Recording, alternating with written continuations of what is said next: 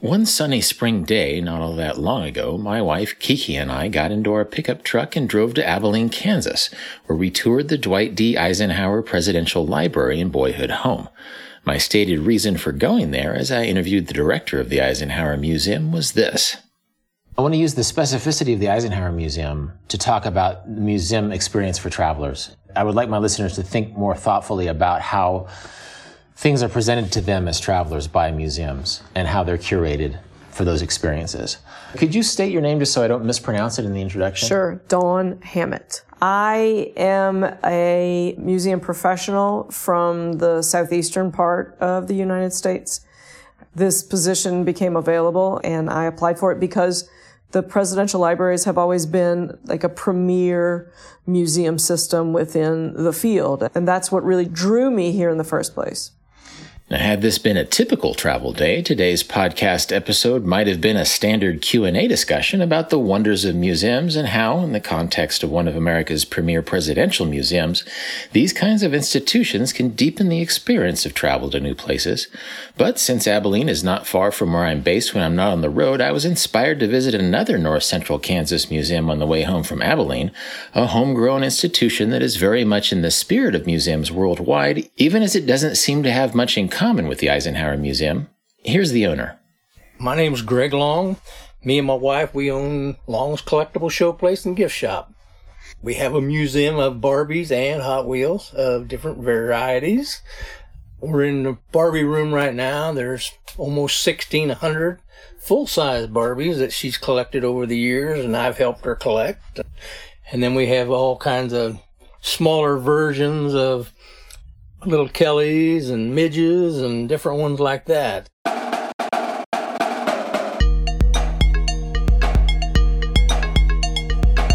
Welcome to Deviate with Rolf Potts. Today's episode explores museums, what they are, what they offer, and why they tend to attract travelers.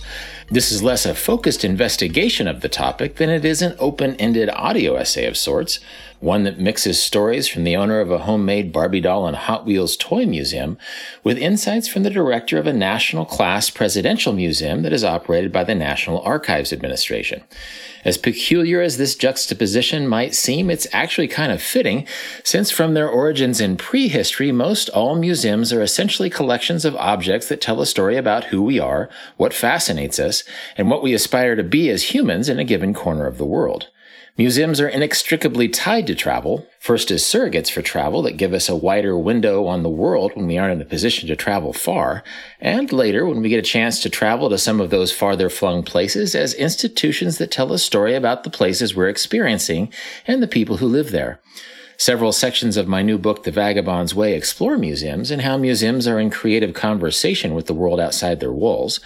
Now, the first time I visited the Eisenhower Presidential Library was in 1983 when I was an elementary school student, and it was a rite of passage for all Kansas sixth graders to pile into a school bus, travel to Abilene, and tour the museum that honored the only U.S. president to be raised in our state. To be honest, this wasn't the best way for the younger version of me to get engaged in the Eisenhower Museum, as I mainly remembered having a serious crush on a classmate named Angela, and being scandalized when my friend Brian listened to an Ozzy Osbourne cassette on his Walkman when we were in the place of meditation next to Eisenhower's grave. Museums like the Eisenhower Library are, by design, serious places, even when their young visitors aren't in the mood to be serious. Here's Dawn Hammett. Our mission is to allow the public to engage with the presidency and this particular president. So that mission is pretty serious. We're also talking about humans and their human life and their existence. Eisenhower mandated it to us. When the museum was built originally, he said this building is not to honor me, but to honor all service members. And so we tried to still honor that request of his. So we talk about the administration. We have to talk about him. He was the president of the United States. I believe that I knew full well who he was to the world. However, as a Kansan, he wouldn't allow that sort of self-inflated ego to come through. So what I say is that I feel as though this location is a full encapsulation of his life, because while he was born in Texas, he grew up here. He spent most of his childhood here. And then he and his family gave the house to be open to the public. And then he agreed to have a museum built, and he agreed to have his papers donated here, and he agreed to be buried here. To me, this is his full life. He lived other places, he did other things, but you can learn everything about him right here. Is there an aura to this museum that leads people in certain directions? I say because you go to the Louvre and you go to the Mona Lisa because that's what you're supposed to go to. What do people gravitate toward here, if anything? That is a really hard question. We have a lot of visitors who perceive the 1950s, which is the Eisenhower administration, to be sock hops and poodle skirts. And when they go through, they enter with a nostalgia. And when they end, they have a different perception of the time period. And so I think that for me, I'm interested in that change of perception where they came in with a nostalgia and they left with a deeper understanding of what actually occurred. I think it's interesting that Dawn mentions the word nostalgia, since I think that all museums trigger a kind of nostalgia, whether they mean to or not. In a way, the objects that are collected in museums are an extension of nostalgia, since they seek to commemorate and prolong the memory of something specific yet ephemeral, something that represented a certain time amidst an ever-changing world. Here's Greg Long again. Like I say, there's 1,600 full-size Barbies in here, different varieties, years. What's your oldest Barbie in here?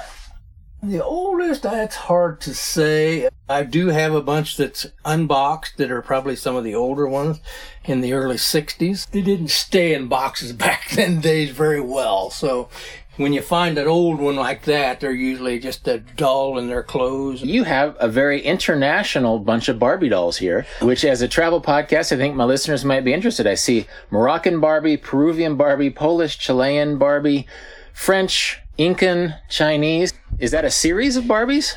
They are the dolls of the world. The festivals of the world ones are there. Did your wife initiate the Barbie aspect of it? Actually initiated by my daughter buying my wife her first Barbie. So back in 89, I think it was, or something like that, she bought her first Barbie. And that kind of set her on the way because she normally collected porcelain dolls. I guess a big question that pops to mind, how did it go from something that your daughter loved to something that's a public or open to the public museum? We needed a place to actually show these because we had them. We collected for several years. We actually opened this place in 2008. Up until then, we had them in our room, in our house, in boxes, and you really couldn't see them and enjoy it. So one day we found this building going up for auction, come down and watched the auction, ended up buying the building. So then we started the remodeling and setting up displays, and just like Christmas, opening up boxes and seeing all these Barbies you haven't seen for a few years. This is just our own personal collection, and we felt we'd open it up. It's a business, but it's a hobby. We're not wealthy rich, but we're not bad off either. Did you ever dream you would be a museum curator when... Yeah. Years of collecting and things, we're thinking we got to get it out to where we can see it and other people can enjoy it. You just can't have it in a box and enjoy it. You spend thousands of dollars and put it in a box, and 20 years later pull it out and say, oh, I forgot I even had this one. Where do you think the line is between being a collector and being a collector who also has a museum? I think a lot of people would love to have a place like what we got. I mean, we put in a big chunk of change to get the building. But a lot of people just got these collections in their basements or in their garages or that type of thing. It's worth noting here that there's a direct connection between private collections and public museums.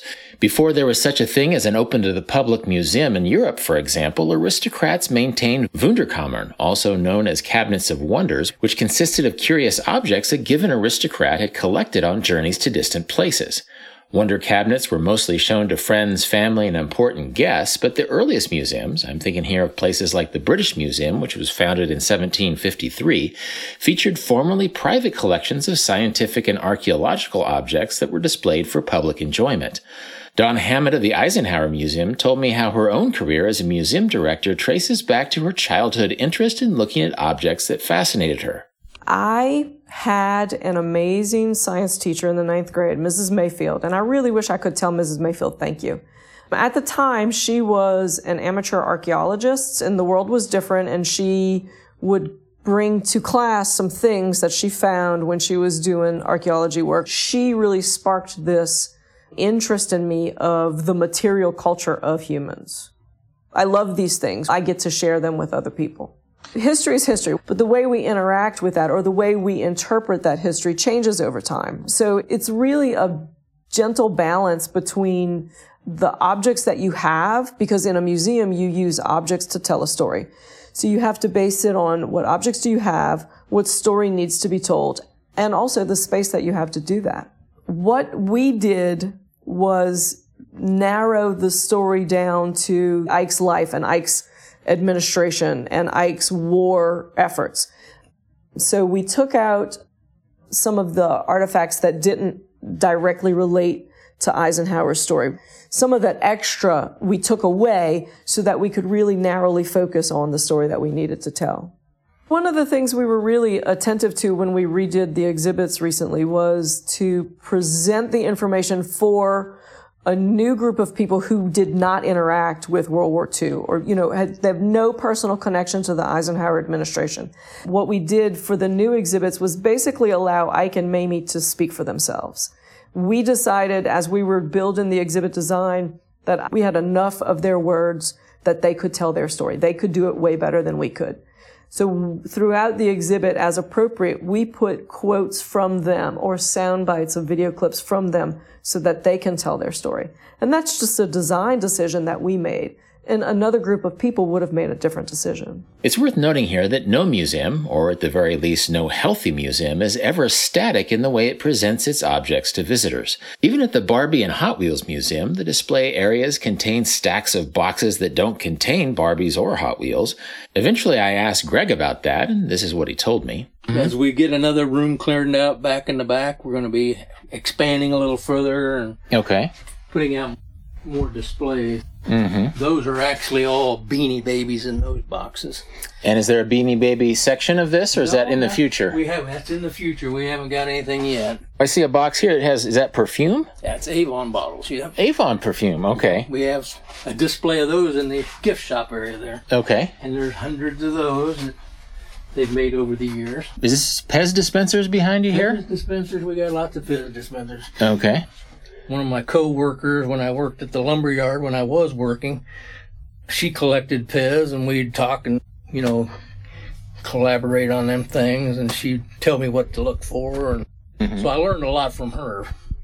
Sometimes it's moments like these, moments when you find boxes of Beanie Babies and Pez dispensers in a museum that is technically dedicated to other things, that allow a given museum to capture your imagination in a way that goes beyond the stated mission of what's supposed to be there. I shared this notion with Don Hammett in the context of an Eisenhower Museum exhibit I hadn't expected to find there. One thing that I've often found memorable about my own experience of museums is being surprised by something. I was surprised by something on the way here. Can you guess what it was? No. It was the Paint by Numbers exhibition. Oh, yeah. My wife and I had to rush through the museum. We're going to go back this afternoon because we had this interview. There's these Paint by Numbers paintings that was strangely delightful because, one, it's a moment in history when the emergent middle class was looking for edification exercises and Paint by Numbers stepped in.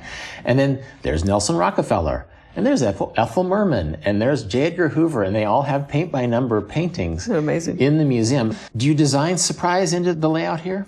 Sometimes we do, actually. So we had this collection of paint-by-numbers kits that if we don't develop and exhibit, then how do we use them? That's the core of what we try to do. We collect things to protect them, but then we use them for educational purposes. So this is a moment in time of the 50s. You're exactly right.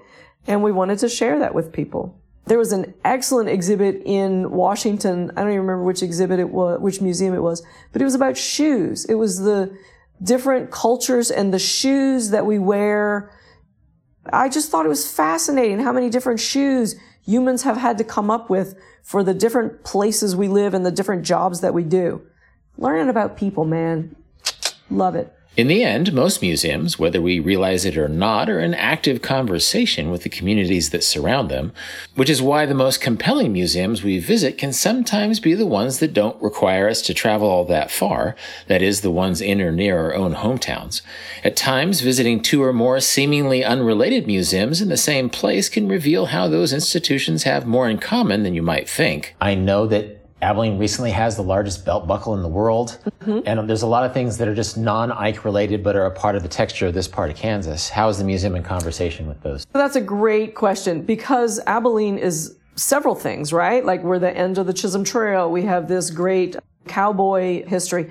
There's the Greyhound Hall of Fame right across the street. We also have some fantastic Victorian homes that are also a part of our story.